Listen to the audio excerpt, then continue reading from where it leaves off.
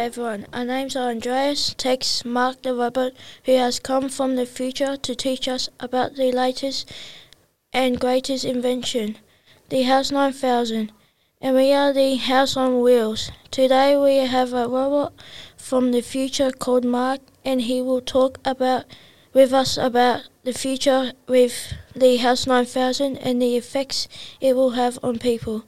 Today we are talking about what the House 9000 does, how it helps the everyday person, how it helps people in need, and what does the future look like when everyone has a House 9000.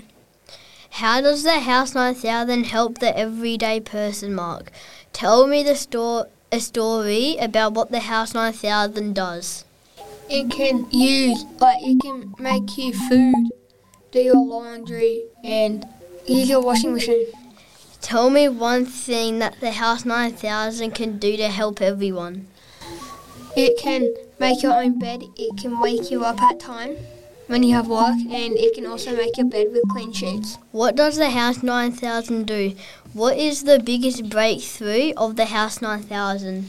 It can change people's lives. Can you tell me the story of when you first heard the House 9000? I was really shocked about it, and it was really fun, so I bought one. How does the House 9000 help people in need? Tell me a story of when you knew the House 9000 helped people who are in need.